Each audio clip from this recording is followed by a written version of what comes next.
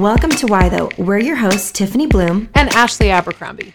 We land somewhere in between Mother Teresa and Biggie Smalls, and we're just wondering, why though?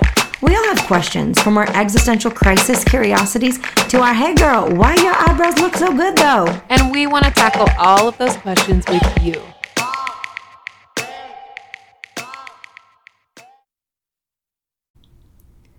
Welcome back to Why Though. We're your hosts, Tiffany and Ashley. And if you are new, or if you have been with us from the beginning, we know that today's going to be a standout day for you. We know today is going to be just a little different. Today is not about Meghan Markle. Today is not about cheese boards. Today is not about frozen pizza. Today is about why we as women, why as we, half of civilization, why we're not going home though. We are not going home. We're not going home. Ashley, why this language we use today? Why do we say we're not going home? Well, listen, there was a little episode, a situation that happened recently where the SBC was hosting some type of panel. And if you don't know church language, because I wouldn't have known that either, it's the Southern Baptist Convention. And they were hosting like an all-male panel given to a group of pastors, male. And John MacArthur I'm sorry, was what? being given. Ashley, it was an all-male panel? It sure was. Because it was the SBC. Although they have made some strides. So listen, I want to give it up. I mean, they just hosted a beautiful conference about caring well for sexual abuse victims and how to stop the pervasiveness of this in the church. So like they're making some strides. So we're not hating on the Southern Baptist Convention. I was raised in it, Lottie Moon forever. Like I'm here. I get it. But he was on an all-male panel, and the panelist interviewer was basically throwing out different words for people to respond to. And he threw out the name Beth Moore. And as he threw out the name Beth Moore, John MacArthur's response was, go home. And then he went on, which Tiffany will pick up for us, but he went on to insult various people groups on the earth, but mostly honed in on women and how we are not welcome at the table, that we are not able to preach. There's no reason, no case, no nothing that women should ever be preaching, and that women of color, immigrants, should not be sitting at the table to help write and draft theology. So it was just one of those things where you're like, wait, what? What? Like, what is happening right now? And so we wanted to talk about that today because we actually so value the voices of humanity. And we believe that God from the very beginning created male and female in his image. He created them. In his likeness, he made them. And so we actually believe in female voices for many obvious reasons. But we do want to talk about this. We don't want you to go home. We are deeply committed to not going home, but to rising in our calling that God gave us himself and continuing to walk this thing out no matter who thinks we should or we shouldn't. Absolutely. So well said, Ashley. And we just want to say, both Ashley and I, we teach and preach regularly, not just to women, but to mixed audiences, to men and women. So we deeply believe that women are called to the pulpit, not just women's ministry, not just children's ministry, not just youth ministry, not just hospitality, but in places of power. Or missions. I mean, we both did missions for a hot minute. And we did. And I can see how that could be also a place where we sequester women. So good point. Yes. And there's room for all of us. And there's so many things that we want to talk about with you today on what he said, what scripture says about that. But we first just wanted you to know where we obviously stand. Now, if you've been with us for any amount of time, if you've looked us up, you probably could have guessed where we would come from on this topic.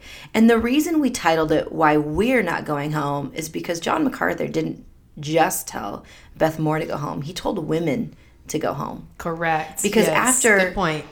After the name was thrown out, Beth Moore, which, hello, people were clearly recording this. How is this not going to be all over the internet and Christian Twitter?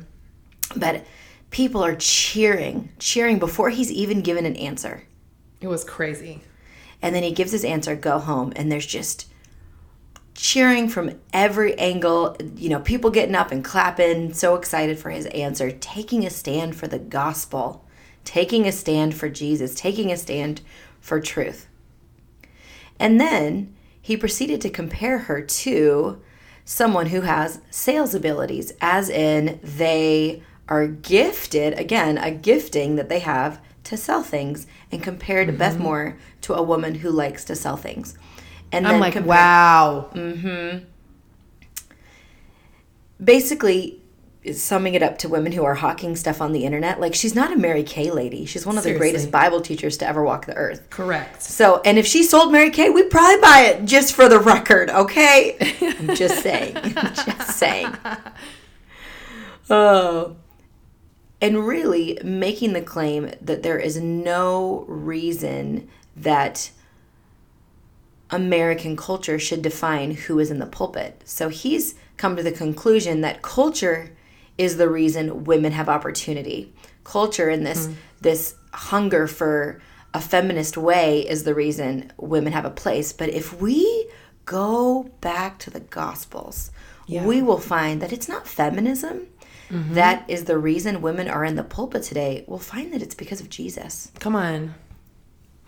That is so powerful. I was listening to one of my favorite resources about women is a book called Why Not Women by Lauren Cunningham. And he wrote this brilliant theological account of why women are deeply connected to the heart of God, are deeply called to be of the fivefold ministry that is listed in the book of Ephesians, are deeply called to have all the giftings according to how God gives them, because that's literally what scripture says, that God gives the callings. Like, man doesn't decide that. God decides what calling is on the inside of every single believer. And so because of that, we can trust that God has our best interest in mind. And he went on to talk about what this really boils down to is two things. He talked about a spiritual attack against men, obviously against women, but he said against men, because the spiritual attack is that men think they are better than women. And so because of that, they are swelled up with pride. And so that is a spiritual attack of the enemy. God does not send pride in order for us to operate in this world, but he has this beautiful spirit of love that he compels each of us to walk in. And so he's demonstrating how supremacy is the thing that is the spiritual attack here against men, that men would believe they are better than women, and therefore women are not capable to do the things that men are doing. And so I thought that was really powerful. And then the second thing he talks about is from the book of Ephesians 4. The book of Ephesians in chapter 4. And he talks about, is there one body or is there two bodies of Christ? And so then when you read the scripture, it talks about how there is only one body. And so he's saying, and then it goes on to give the fivefold ministry throughout this book and tells all these different things. And he's like, well, if you believe that women can't do anything, then what you are saying to God is there's two bodies. So are you saying to God there are two bodies, or is there only one body that is supposed to be united in diversity, because that's where its strength lies? And so I thought that was a really powerful account. And so women are called to be shepherds. Women are called to be teachers. Women are called to be prophets and apostles and evangelists. Like, women are also called, and we also have a seat at the table. And then something else that occurred to me, like with my book releasing at this unique time and season. So I just did a radio interview and several podcasts. And of course, this topic came up, right? Because they're like, it's current events. What do you have to say about this? And I remember responding on both interviews, just like, I don't actually have time, even though we're sitting here doing this, but I don't have time to worry about what John MacArthur or anybody else thinks about me and my purpose. Like, he can think that I'm over here selling Mary Kay. He can think that about Beth Moore. I don't care. It's not like I'm going to stop doing what I'm supposed to be doing, because according to scripture, we are allowed, and not only allowed, called to do what God has gifted us to do. And so for me, it's like, I'm not slowing down for a second to give anybody any room. And maybe you're not even in the church and you're listening to this, but on your job, maybe somebody has told you, women shouldn't speak up in this meeting, or you can't do this presentation, or you shouldn't lead this client meeting. Sister, yes, you can. Listen, yes, you can. We are called and we are given gifts by God that are irrevocable. And we can do the things that we are called to do. And so I love thinking about from scripture's perspective. And I'm sorry I'm on a tangent, but one more thing.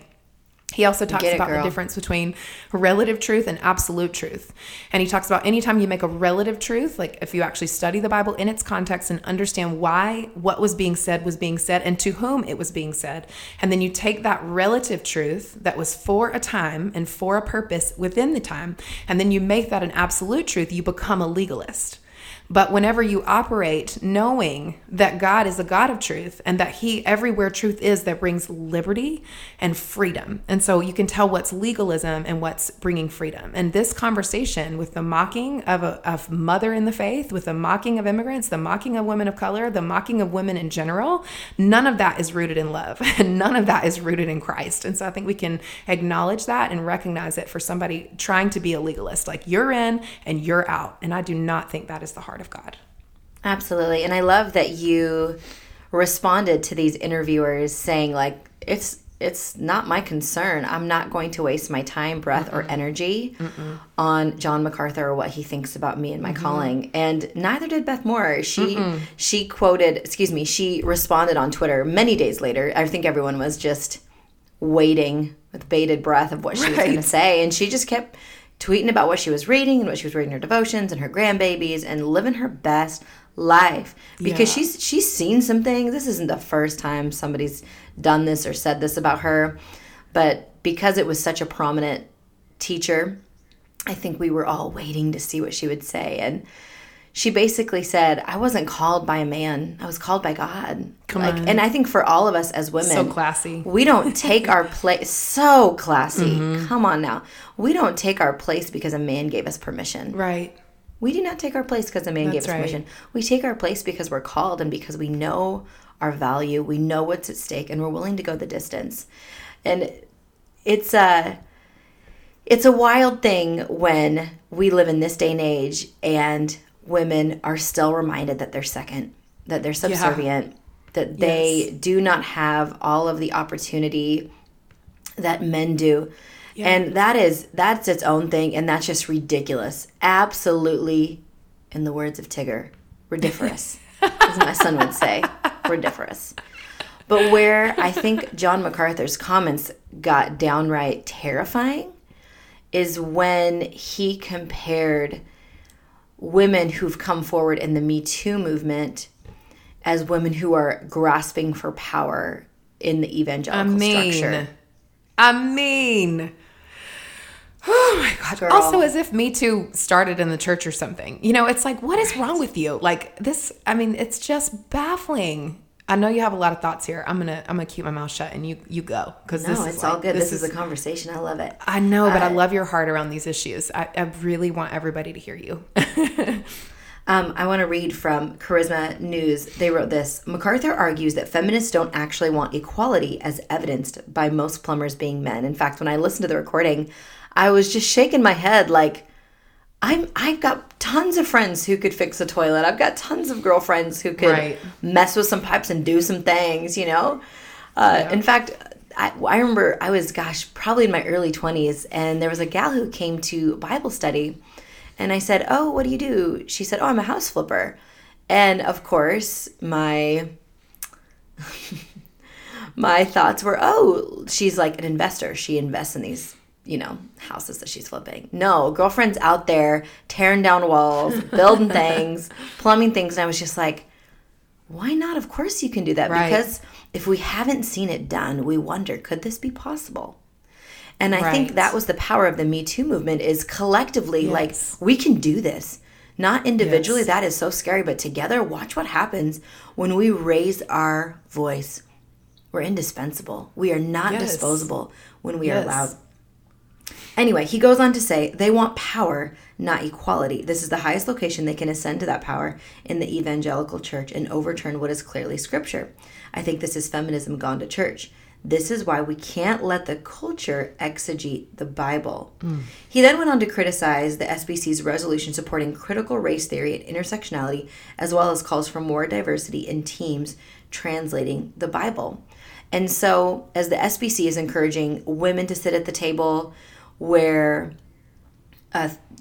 scripture is being interpreted, encouraging people of color and immigrants to sit at those tables, he said, well, they need to have a degree in Hebrew. Why aren't we looking for Bible scholars? Why are we looking for these people? And it was that, and what he's not saying, that he's clearly saying is those individuals don't have a seminary degree, or maybe wouldn't pursue that, or just because they are Black, Indigenous, people of color doesn't mean that they're qualified. Well, they could be the most qualified. Come on. They could be the most qualified. Come on. That's exactly right. Yeah, it's so frustrating on multiple levels, and I think that it's disturbing on multiple levels that somebody would give their life to thinking this. And it reminds me of the Bible story in Acts 4 where Peter and John are going before the temple, and there's a man who's begging for alms. And, they see him, and Peter says to him, silver and gold I do not have, but all I have I give you. Rise in the name of Jesus Christ and walk. And this man, who has formerly been known as a beggar, is now walking around. And the Pharisees, and this reminds me so much of John MacArthur and maybe many of those in the room, but the Pharisees literally get so angry, and they bring them into the temple courts, and they are angry that a man has been healed. They are angry that a man is no longer paralyzed, and they want to know what the heck, like, how did this happen? How did Peter and John do this? And then there were other men who were looking and recognized, the Bible says in the Message version, that they were unschooled and ordinary men who had been with Jesus. And so I think about, yes. And so I think about the power of the gospel, the power of the presence of Jesus, and then also how he came to flip those power structures on the head, because he's basically saying, like, he's removing their power. He's saying, when people have my spirit, they can go and heal. And when people have my spirit, they can see people restored. And when people have my spirit, they don't have to have gone to a rabbi school or to seminary to know and understand the goodness and the grace and the mercy of God. And so I think it reminded me of that. Like, I just kept thinking, wow, God, like, how awful for people to be stuck in this prison where they are the only ones who get to determine what's true for people, where they are the only ones who get to determine what you say, God, and what you do, God, and who gets to play. Like, what an awful prison these men are in. And in that way, I can have great compassion, where I'm like, man, can you imagine thinking you're the best at everything? And can you imagine thinking that you're the only one qualified? Like, Tiff, think about the pressure that's on a person who's operating in that level of supremacy. I'm like, wow, like, you really think you are the glue of the universe. And I just think it's so beautiful how Jesus comes to bust all of that open and to give his divine power to us to say, you know what, go and do as I've called you to do. And there's nothing in this world that can hinder that if you trust and believe in me. Doesn't mean it won't be hard. Doesn't mean it won't be difficult. Doesn't mean there won't be some battles that we'll all have to face. But at the end of the day, like, unschooled and ordinary people are some of the people that God uses. And it's not that if you have a seminary degree, we don't value that. I'm like, yes, like, please teach us. We want to learn from you. But the point is that we can all be there together, that no one is disqualified from the power and the presence of God. One thing that just popped in my mind, it's just too cute to pass up. And then I want to talk about different women in the Gospels who Jesus encountered, and when they had been with Jesus, what happened and how they lived their life differently. But I remember a couple of years ago, I was off to some speaking engagement, and my son looked at me, my oldest. He must have been 5 at the time. And he said, Mom, can boys be preachers too? And I melted, and I was like, oh, it's the most precious thing. Isn't that the sweetest thing? He's like, he sees his mommy going off and doing all these things and telling people about Jesus. And we always say, as a family, you're sending mommy out and she's going to return, and we're together, we're telling people about Jesus wherever we go, and what he's done, and his power and his peace and his truth and his grace. And but his just like, wait a second, can boys do this too? And I was like, oh yeah, totally. And he was like, oh, that's such good news. In fact, maybe, and again, forgive me, listeners, forgive me. I totally know what I do. My son, for Halloween, would you like to ask me what he's going as, Ashley? Yeah, I want to know everything. He's going as a hipster megachurch pastor. Wait, what? Like with the deep V-neck? I mean, how are we dressing him? I need to know details. Tell us everything. You could probably picture it. We're gonna go to the dollar store. Yes. And you know I haven't done this, and it's like what, October, whatever. And this airs on the 31st, so it's just very exciting. We need photo evidence of this. Oh, there will be. We're gonna pop out some glasses, so he has just big, oversized glasses. And then he has a headset that he's going to wear with an amplifier on his amazing on his belt loop. Oh my gosh! He's got some skinny jeans picked out. He's got some Vans, as you do, right? Because we're all wearing of course Vans right now. Yes. And then he's got a gray V-neck, and then he's going to wear a waistcoat unbuttoned over that. Perfect. And then he's got a Gideon Bible. Oh my! A Gideon Bible. It's too good. I mean, they only read the Psalms, Proverbs, don't they? It's so fantastic. This is the best. Yeah. It was his idea, too. He said either Malcolm X or a megachurch pastor. It's too good. Oh, the extremes. I know, right? Gosh. I said, we going to do this. Well, he's been a teacher and or principal for the past 4 years. So we're breaking out of the education system. Heading straight to the pulpit. I mean, kind of. Just like a teacher in the church, except. I mean, there you go. Hipster megachurch teacher. Yeah. No more ties and lanyards that say Mr. Bloom. He just wears his dad's old lanyards all around on. Yeah. Oh my gosh. It's too cute. All right. I also want to say, I know we're about to dive into women, but I also want to say, like, it's important to think too, like we don't think that men are our enemy. And I think sometimes this is no. why men, and sometimes even women that I've encountered, are very afraid to have this conversation or shut it down really quickly or make decisions that are very black and white about who can do what and when and where. And I think it's because there's this fear that we can't coexist or lead together. And so we love men, like I have 2 sons, you have 2 sons. We have amazing husbands who are championing women in every area of their life. And I think about all the men that we're connected to. I am part of a church where, half the pastors on staff that lead churches are women. So they are like effectively the main pastor at their church campus. And so I think that's really important, is that we are in this world where we know this works. And so it doesn't feel fearful to see women in power, to see women leading, or to see women serving in the church in a way that brings meaningful influence to the body of Christ. And so I think that's kind of our lens as well, is that we actually have seen this work. We know it does. We know when it doesn't as well, but we know it does work, that there's room for this. The creativity, the intelligence, the vision, you can't bench half the church. You can't bench half the church.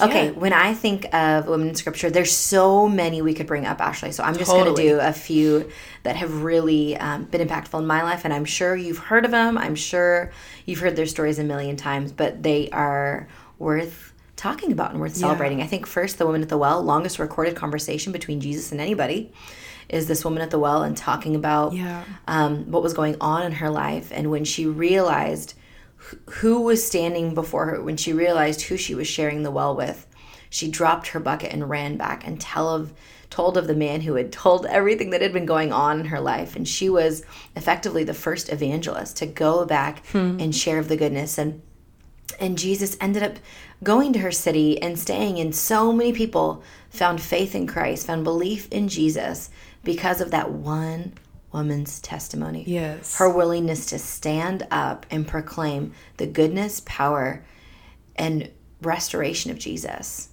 What about you, Ashley? Who comes to mind when you think of women who walked in their power and weren't afraid to say just who Jesus was to a mixed audience even? Yes. Well, even though this is an Old Testament, Deborah and Jael come to mind. So Deborah being this powerful judge, and Barak, who was like her first main general, and she went and gave him some instruction to follow. And he said, I don't want to do this unless you come with me. And she's like, fine, but if we do it this way, God's going to hand this victory over to a woman. And so he's like, okay, great, come with me. And so they go off to war, they go off to battle, and then they end up losing the main general that they're trying to defeat, and he runs and he ends up at Jael's tent, because there's formerly an alliance between Jael's husband and this man, Sisera. And so when he gets to her tent, she welcomes him in, and then she totally feeds him some milk. Gives him some milk from her table. And then when he passes out, she literally takes a tent peg and puts it through his temple and kills him. And so I think, like, man, what a powerful situation, because potentially we don't know any of the details. We don't know, was she going against her husband's wishes on this alliance? Were they also starting to feel like, man, they're really oppressing our people, we need to do something? Was she thinking about the powerful Deborah and how she could partner with her to accomplish the mission, both Deborah and Barak? I don't know what the details are of that, but I'm very, very struck by that story, that she was willing to risk it all in order to make sure that God's people would no longer be oppressed, that she was willing to do whatever it took, and that she was willing to partner with another powerful woman. And so to me, that's really beautiful. And in that spirit, I think about Elizabeth and Mary, their beautiful friendship and partnership. And, when Mary comes to visit Elizabeth and the baby in her womb begins to leap, and then she just begins to cry out over Mary, and she's speaking vision, and she's speaking life, and she's speaking worship, and all this incredible encounter of them together. And you can see their friendship, you can see their partnership, you can see their decision to not be jealous of one another, but to be for one another. And she understood the magnitude of what her friend was carrying. And so I'm very struck by that story. So I think just this wonderful picture of what it means to be a woman in the world, and then to also have, which was not easy for any of these women. It isn't like the times they were living in, were just awesome for women. And at the same time, you see them go, despite our circumstances, like, we're in this thing together. I see you. I'm going to keep lifting you up. And I think that's a really powerful picture. That's beautiful. Now, Ashley, let's touch on the church and this idea that women are taking over, or that women are making all of the decisions, and in reality, that's just not always the case. Speak to that. Yes. Well, my husband and I always talk about this, and it's a hilarious thing in our household. But I mean, there's been all these books and studies that have been written about why men don't go to church. That's literally the title of a book. And I'm not here to say that we shouldn't be learning about who's not in our faith communities and why they're not there. I think that's actually a very powerful community development exercise. Absolutely. So I'm not knocking that. But what I am knocking is this whole idea of like, well, men aren't here. We need to figure this out. And what's going on? And the church is too feminine. And every time it gets said, I mean, there's something that it's like a steel rod that runs inside of me where I have to actually, like, I can feel my body heat rise, and I have to like calm myself down when it gets said in a church meeting, because then I laugh and I think to myself, men built this structure. Like, men actually built the structure of the church, where there is sort of this head person who leads out in the faith community, and, you know, dominantly churches are led and function because of women. Like, the key base of almost every evangelical church is female. Every Christian church is female. And so that is just the dominant base. But it makes me laugh so hard. I'm like, how can a man who built this thing talk about how the church is too feminine? How are you going to talk about what you built is too feminine? I don't even understand what's happening. And so I think it's a really interesting thing to talk about, that I don't think that, I think if we were to allow the church to freely release people the way they're called to be in the church, then I think it would be really powerful. You think about all the parachurch ministries that got started, right? Because there was no place for the prophets. They get thrown out of the church because you can't ask questions and you can't speak up. Or you think about the evangelists who are like, what the heck are we doing on this teaching series that's so unconnected to the rest of the people's lives? Like, what are we really doing here? And they leave the church and find another place where they can exercise their gifts. And so I think it's really important for us to start acknowledging that it's not like the church is too feminine. It's just that the church for so many years has not allowed, and especially in the last 50 years, has not allowed the gifts of God to be fully present, because they have centered on one gift and historically one man. And so I think if we would acknowledge that, we can recognize how deep and how wide and how beautiful the church could really be if everybody really was welcome at the table. And that's hard because it means the power structure shifts, and that's very scary for people who are in power. It also means that it's going to be messy. It also means that maybe the model has to change, that maybe what we're doing actually maybe needs to change. And so I think it's really important to have these dialogues, but that is like a point of contention for me always when people are like, the church is just too feminine and that's why men don't come. I'm like, are you joking? Women didn't build this. Women are connective. We gather, we get together, we want to eat, we want to talk. Like that's I think how women would build the church, you know? Right. So it's very different. And when Ashley refers to women as the base, think about that. That's a volunteer base. Correct. Those aren't the people getting paid. Those are people watching them babies, greeting at the doors, handing out them bulletins, doing pastoral care during the week. Yeah, making things happen. Yeah, not just on the weekend, making things happen, leading prayer teams, showing up with a casserole when you went through a hard day. Like they're the ones doing the work and keeping it all going. And so I think that that's something also to remember, is these aren't even the women who are getting paid. They're doing this out of calling. Yes, come on, Tiff. as a follower of Jesus. So it's just a little silly. So we want to know why someone has a barrier between them and Christ. We want to know what's going on in their lives that would cause them to be repelled by the church. That's important. That's important. Yes. But let us be reminded that women always have a seat at the table. Yes. And sometimes we got to take it because it's not going to be handed to us. Correct. Most times. We have to gather together and raise our voice collectively. Yes. Because why, Ashley? Because we're not going home. We're not going home. We're not going home, though. No. Mm-hmm. All right, listeners. We're so glad that you joined us. And we hope you come back. Not sure after today, but we sure hope you will. All right. See you next week. Bye-bye. Bye. Hey, listeners. Remember to subscribe and comment. It helps others to find the show. To learn more about Tiffany's writing, speaking, or books, visit TiffanyBloom.com. To learn more about Ashley's writing, speaking, or books, visit ashabercrombie.org. See you next week.